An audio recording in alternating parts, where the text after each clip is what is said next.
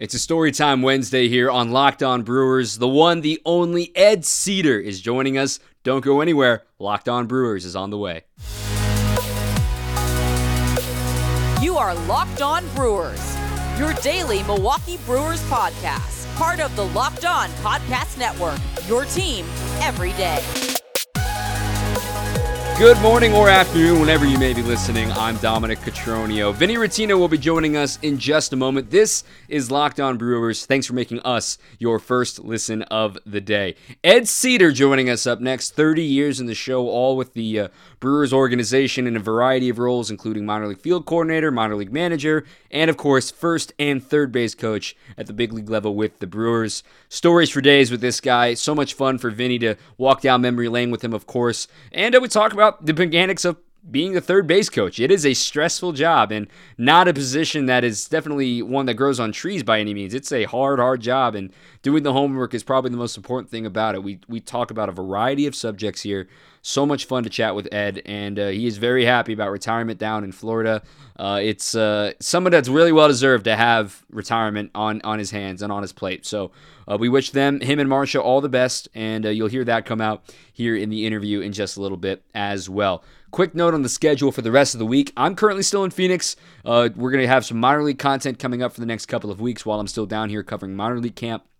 Really excited about things to come here down at American Family Fields of Phoenix, and be on the lookout for some of that stuff. But we will have a show tomorrow previewing the actual big league roster, seeing what happens whenever we do get to play baseball again, what the current roster is going to be filled out with. And then Garrett Green will be joining us for Friday's episode as we start looking more specifically at the minor league side of things. So Garrett, of course, is the AA voice of the Biloxi Shuckers for your Brewers. So that's coming up for the rest of the week. I won't sit here and delay any longer. Without further ado, the one and only Ed Cedar. Eddie Cedar, my favorite coach of all time, the most influential coach in my baseball career. I know a lot of players feel the same way, but everyone knows Eddie as the Brewers' third base coach, serving in that role for 14 seasons for the Brewers. But what most don't realize is that from 1992 to 2006, you were in the minor leagues for the Brewers as well.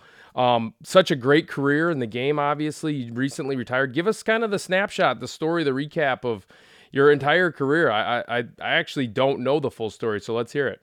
No, you kind of, thank you for all that, Vinny. 92, I started as the outfield and base running coordinator for the minor league systems. Did that for a couple of years. Then I would manage the rookie ball team after the draft for a while. And then I think when Greg Riddock took over, he thought that was too much. So then he would have me field coordinate, outfield and base running coordinator. And then every other year I'd manage the rookie ball team just to give me a break from year to year. That's great. And as a fellow pioneer leaguer, I understand the grind you went through up there in Helena and in Ogden of the bus rides. But what made you love rookie ball coaching so much? What was it like coaching the guys straight out of the draft? I really liked it. It was great being the first guy, the first manager that they have and stuff like that. Became more of a thing when I was the field coordinator too, because that way I could, introduce them to pro ball. Granted, they came probably from major colleges or just from high school or from the Dominican or whatever. So just introducing them and being that encouraging person on and off the field for them. And hopefully I did a good job with them. You did, and then some, Eddie. I got to tell you, you really set the tone for all the players coming in from the draft and from free agent signings, whatever the case. And you really set the tone. You were a leader among leaders. I mean, I'm telling you, I know Eddie everyone kind of knows Eddie is this fun, loving, lovable kind of guy, and he is, of course. But man, you really commanded the room. I do want to tell my favorite story at some point during this interview. Well, what are you waiting for? You don't tease us like that. Okay, so I'll tell it. So my favorite Eddie Cedar story is probably my favorite story, period, from pro ball. And I've told this story 100 times probably, but Eddie was our manager in Helena. It was 2003. We're in Provo, Utah. I don't know if you remember Greg Marrera. Do you remember the pitcher named Greg Marrera? Yes, I do. I do.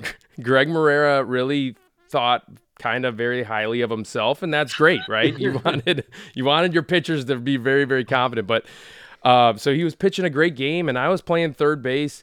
And Eddie comes out in about the 6th inning, about third time through the order, and Greg was really struggling.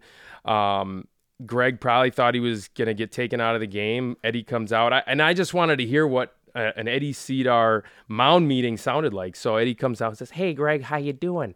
How you feeling right now? You think you can get through this one for us?" And Greg again kind of feeling himself. "Yeah, Eddie, I got this. Keep me in. Let me do it." And Eddie looks at him straight in the eye and goes, "Then do it." And turns, but he didn't say. There was a word in between then and then do, as you can imagine what that word was. And he turns and walks off the mound, and that was it. And it was the greatest mound visit I've ever experienced. But anyway, thank you for that story. I've told it to multiple people, and I get people crying in tears of laughter after they hear that. But where did you get your style, your leadership style from? I know it's kind of a natural part of your personality, but it is, I don't know, who was most influential for you as a coach? Well, you probably got a little bit that from my dad, but yeah, there's a lot of people that influence me, and I don't know. It was, spending so much time, like you said, through the minors and all that, like you guys have stated, have a lot of people that probably made me who I am probably today. So I couldn't really put a finger on one person or that, but there were a lot of people helping me out throughout my career. In the last few years, down the stretch here before you retired, getting to work with Craig Counsell, another Wisconsin native, of course, just like yourself, getting to work for the Brewers. What do you see in his qualities as a manager and you getting to work alongside him and with the rest of his staff?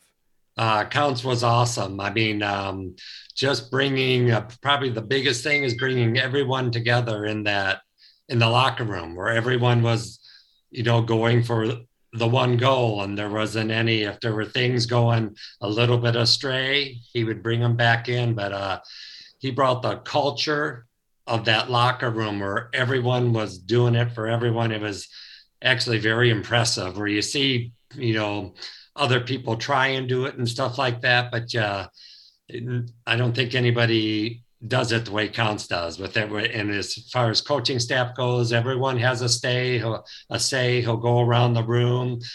Players have says. He'll have meetings, and players have says on how we're going to do stuff. And he was just above and beyond in that aspect, bringing the culture of what the Brewers are today.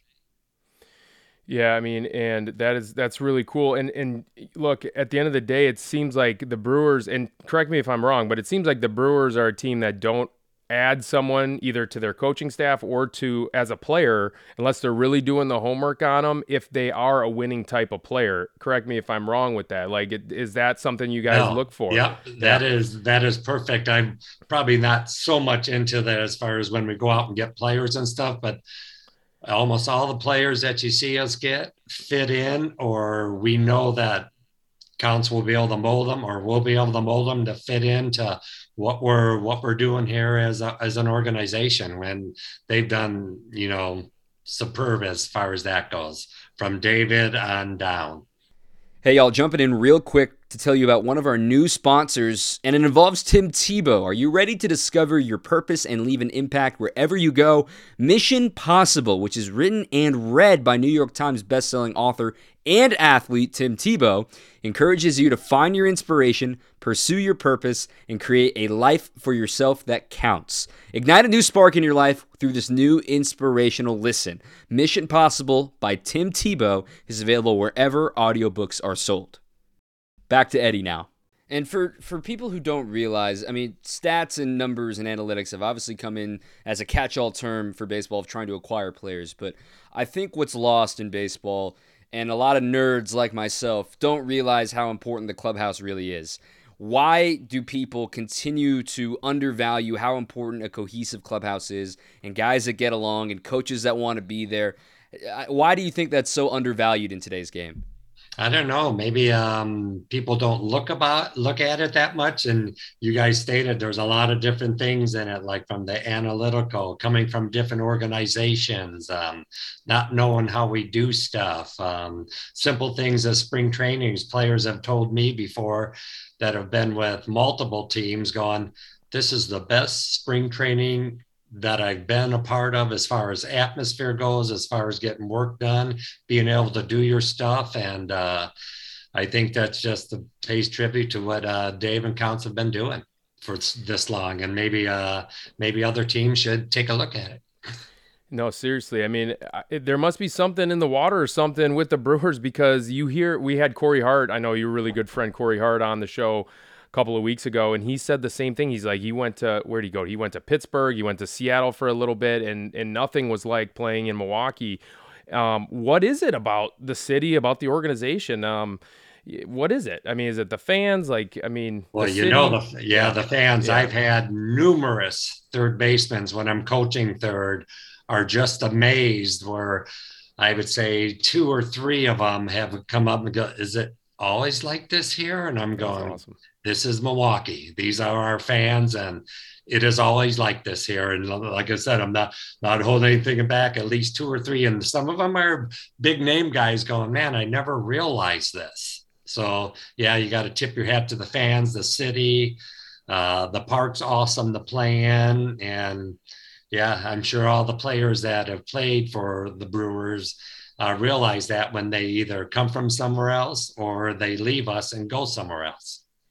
Well, speaking of spring training, I've been bouncing around minor league fields the past week here as minor league camp has opened up, which you get to sit back and relax now finally, and not have to bounce from field to field.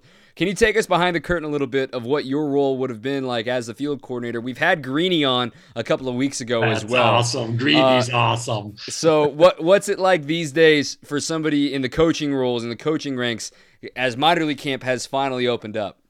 Oh yeah, being the field coordinator and being able to sit up in that tower, Vinny probably knows they could hear my voice from field 8 to field 2. But anyways, just to make sure everything goes, there's not a lot of standing, make sure that, there's some fun being had. Hey, tip your hat to Charlie Green. He does a great job, but yeah, there's a lot that goes into it. And that's another process we go over. It isn't something that goes, "Here, let's go out and do this day." It's gone over. We meet at night, meet in the morning before we head out, meet with the players. And then when people see the spring training out in the field, they're watching everything going on. They're going, "Wow, this looks to be pretty well scripted." But a lot of it has gone behind the scenes. Like you said, Dominic, behind the scenes, a lot of stuff goes on before the end product out there on the field in spring training days. Yeah, because at the end of the day, you were responsible. With people, and players don't even understand this. Like, you as a field coordinator, and you were the field coordinator when I played, when I first signed, and then you passed the torch to Charlie Green. So the Brewers minor league players have been in really, really good hands for the last 3 decades. So, and what players don't realize is you are responsible for knowing exactly where players need to be at all times for the 5-6 hours we were out there on the field. I mean, that is a difficult Vinny, job. I tried to shorten it. Yeah,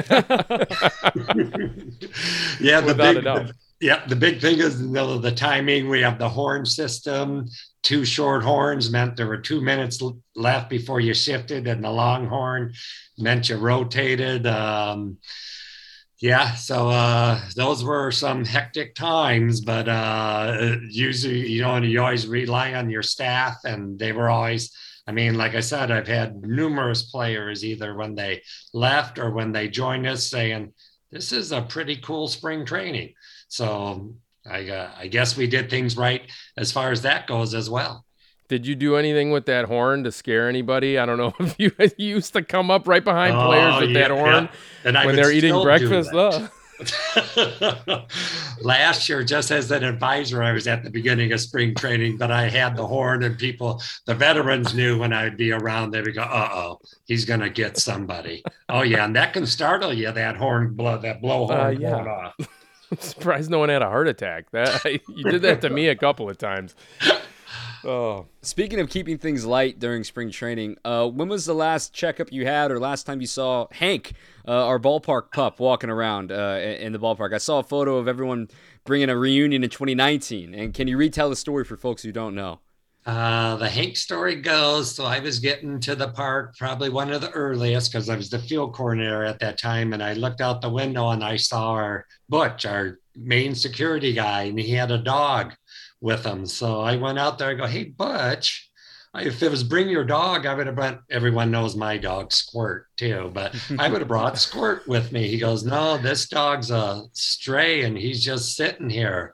And I'm just going, oh, okay. So of course, me being me, I went into the kitchen and had the chef cook me up some eggs and some ham, brought him out to Hank. He ate everything like that. And then from that day on the days I didn't take him home with me, that day on, it was almost like he knew I was in my little office through the windows and would start barking, waiting for his breakfast. So Hank was right off the bat, went from homeless to getting big league spreads every day. Jeez. Straight to the show. what a lucky dog. Pretty impressive, but that story's pretty impressive. And then how everyone pitched in, took over, and then Marty ended up adopting him. So he's had a pretty good story. That was probably one of the main stories. I remember being, I think it was here in Florida, watching a show, and he was the top story on some animal thing. And I was going, wow, Hank. Oh, that's cool. One more quick break to tell you about Built Bar. This time of year, of course, here we are in early March. If your New Year's resolution staying strong, keep with it. We're proud of you. And if eating healthy is part of it, you got to have Built Bar in your repertoire and in your pantry. You can try their amazing puffs, too. It's like a sweet marshmallow treat, but still has all the nutritional benefits like a Built Bar. They've got fluffy and marshmallowy flavors, cinnamon churro, coconut marshmallow, banana cream pie. These could be your new favorite. And if the puffs aren't your style, you got all of these Built Bars to choose from. Low calories, high protein. You can replace candy bars with these. It's a sweet treat that's actually good for you. 130 calories, 4 grams of sugar, 4 net carbs, and 17 grams of protein, all while it's covered in 100% real chocolate. Mint brownie, coconut almond, and they've got new flavors every month. You can see their entire lineup at built.com. And you can use our promo code, by the way, LOCKED15, that's LOCKED15, to get 15% off at built, BUILT.com, promo code LOCKED15. We're also, of course, brought to you by Rock Auto. You can save time and money when using Rock Auto, since it's now impossible for your local chain auto parts store to stock all the parts your car will ever need, since there are so many makes and models coming out these days. You can endure pointless or intimidating questioning behind the counter, or you can just order them yourself online. A family business serving do-it-yourselfers for over 20 years. And they have everything you could ever need. Brake parts, tail lamps, motor oil, even new carpet as well. You can explore their easy-to-use website today and find the solution for your auto part needs. So go to rockauto.com right now. You can see all the parts available for your car or truck. And if you write Locked On in their How Did You Hear About Us box, make sure you let them know that Vinny and Dom sent you, okay? We would really appreciate it. Amazing selection, reliably low prices, all the parts your car will ever need. rockauto.com. That's great. So I do want to ask, so let's transition a little bit into the baseball part. 14 years in the big leagues with the Brewers, what was your most memorable, obviously you guys won multiple divisions or, playoff appearances and stuff like that. What was the most memorable part of your coaching career with the Brewers? Most memorable one, we're probably got the most excitement, even though, like you said, we've been winning and winning. So many excitable moments, but when Niger got the hit in 2011 against the Diamondbacks to score Gomez, that was pretty thrilling. And they say Dale Swaim always gets on me. He goes, what are you doing? Because I'm just jumping up and down, going into the outfield before I finally realized to go join everything else. It was such a surreal moment. And, but that was a pretty climactic moment, great team, and just an awesome victory. And then I always look at game 163 in Chicago. That was pretty cool too. Yeah. Even though there's a lot of cool ones, but those ones stick in my head. That was a pretty easy send of Go-Go, wasn't it, in 2011? That was pretty easy go. Having one of the fastest guys in baseball with a ground ball that barely makes it up the middle. But as I'm cheering and everything, you watch the replay. The throw is a pretty good replay. Granted, it wasn't even close, but I'm going, damn, that's a little bit lower. It might have been even a play on Gomi. Pretty great. Is there any sends that keep you up at night these days? Are there any lashings that came out from sends, or no sends even for that matter, that you remember that maybe you can have a funny story or two out of it? No, I just remembered when I first moved over to third base, I remember Dale Swain going, hey, no matter what, if you get someone thrown out, people are going to say you shouldn't have sent them.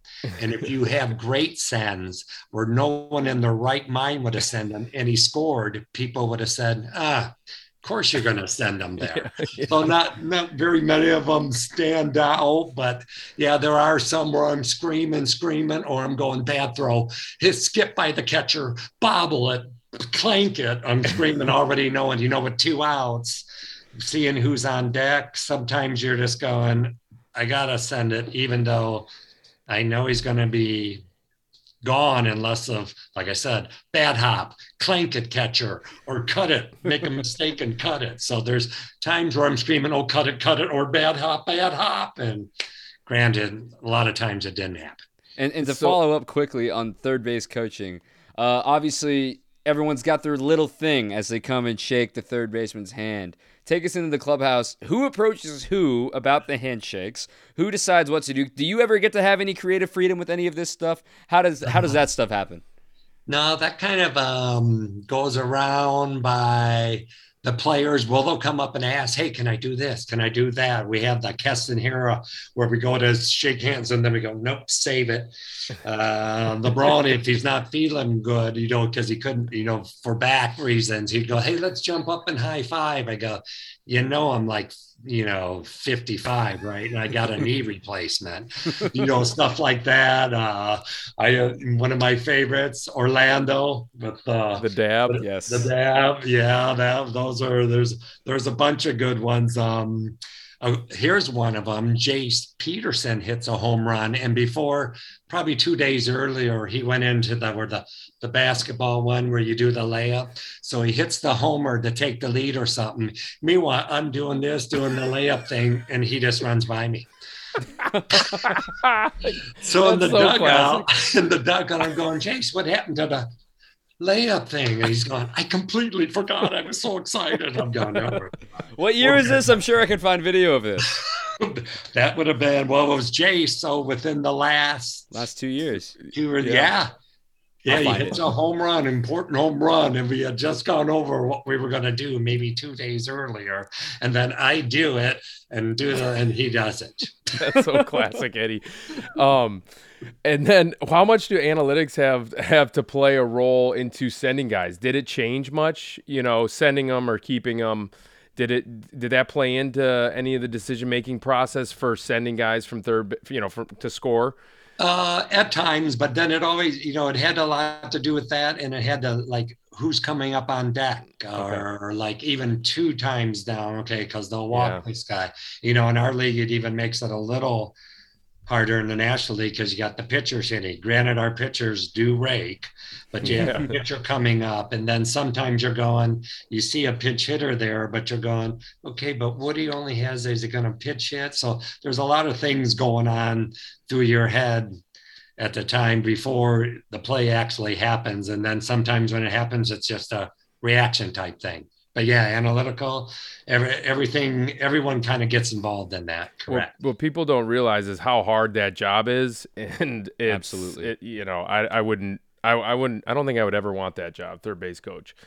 You would be good, Vinny. Come on, I made you play shortstop in a playoff game when you hadn't played short the entire year. Yeah, and I played catch with a tarp. So. That's anyway. Great. And then on top of the third base coaching, but the details that you have to keep track of and the things that you're looking at that maybe fans aren't quite looking at. A lot of fans are looking at pitch, see ball, hit ball, and then everyone runs.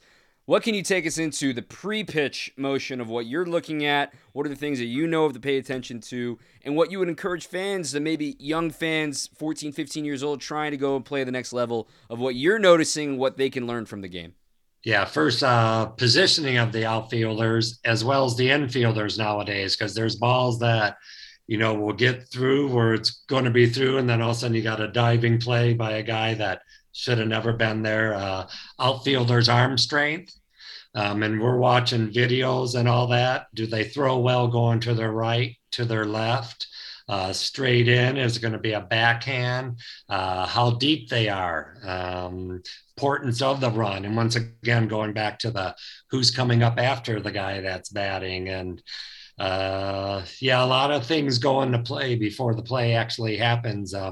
Probably like I used to tell the base runners, especially when I was at first, always tell them, hey, the importance of your run, know the importance of your run here on what's going on. So I have a question because about a tactic I think that you implemented, but maybe I'm just overthinking it. I played left field for one game against the Brewers. I was with the Marlins. This was 2011. It's called up in September. And Eddie, I swear that you invented this or thought of this because this is a kind of baseball guy that you are, always trying to think of a little bit of an advantage to get. But I swear a ground ball was hit to me into the outfield. Guy was on second, and you were just nonchalantly waving him in.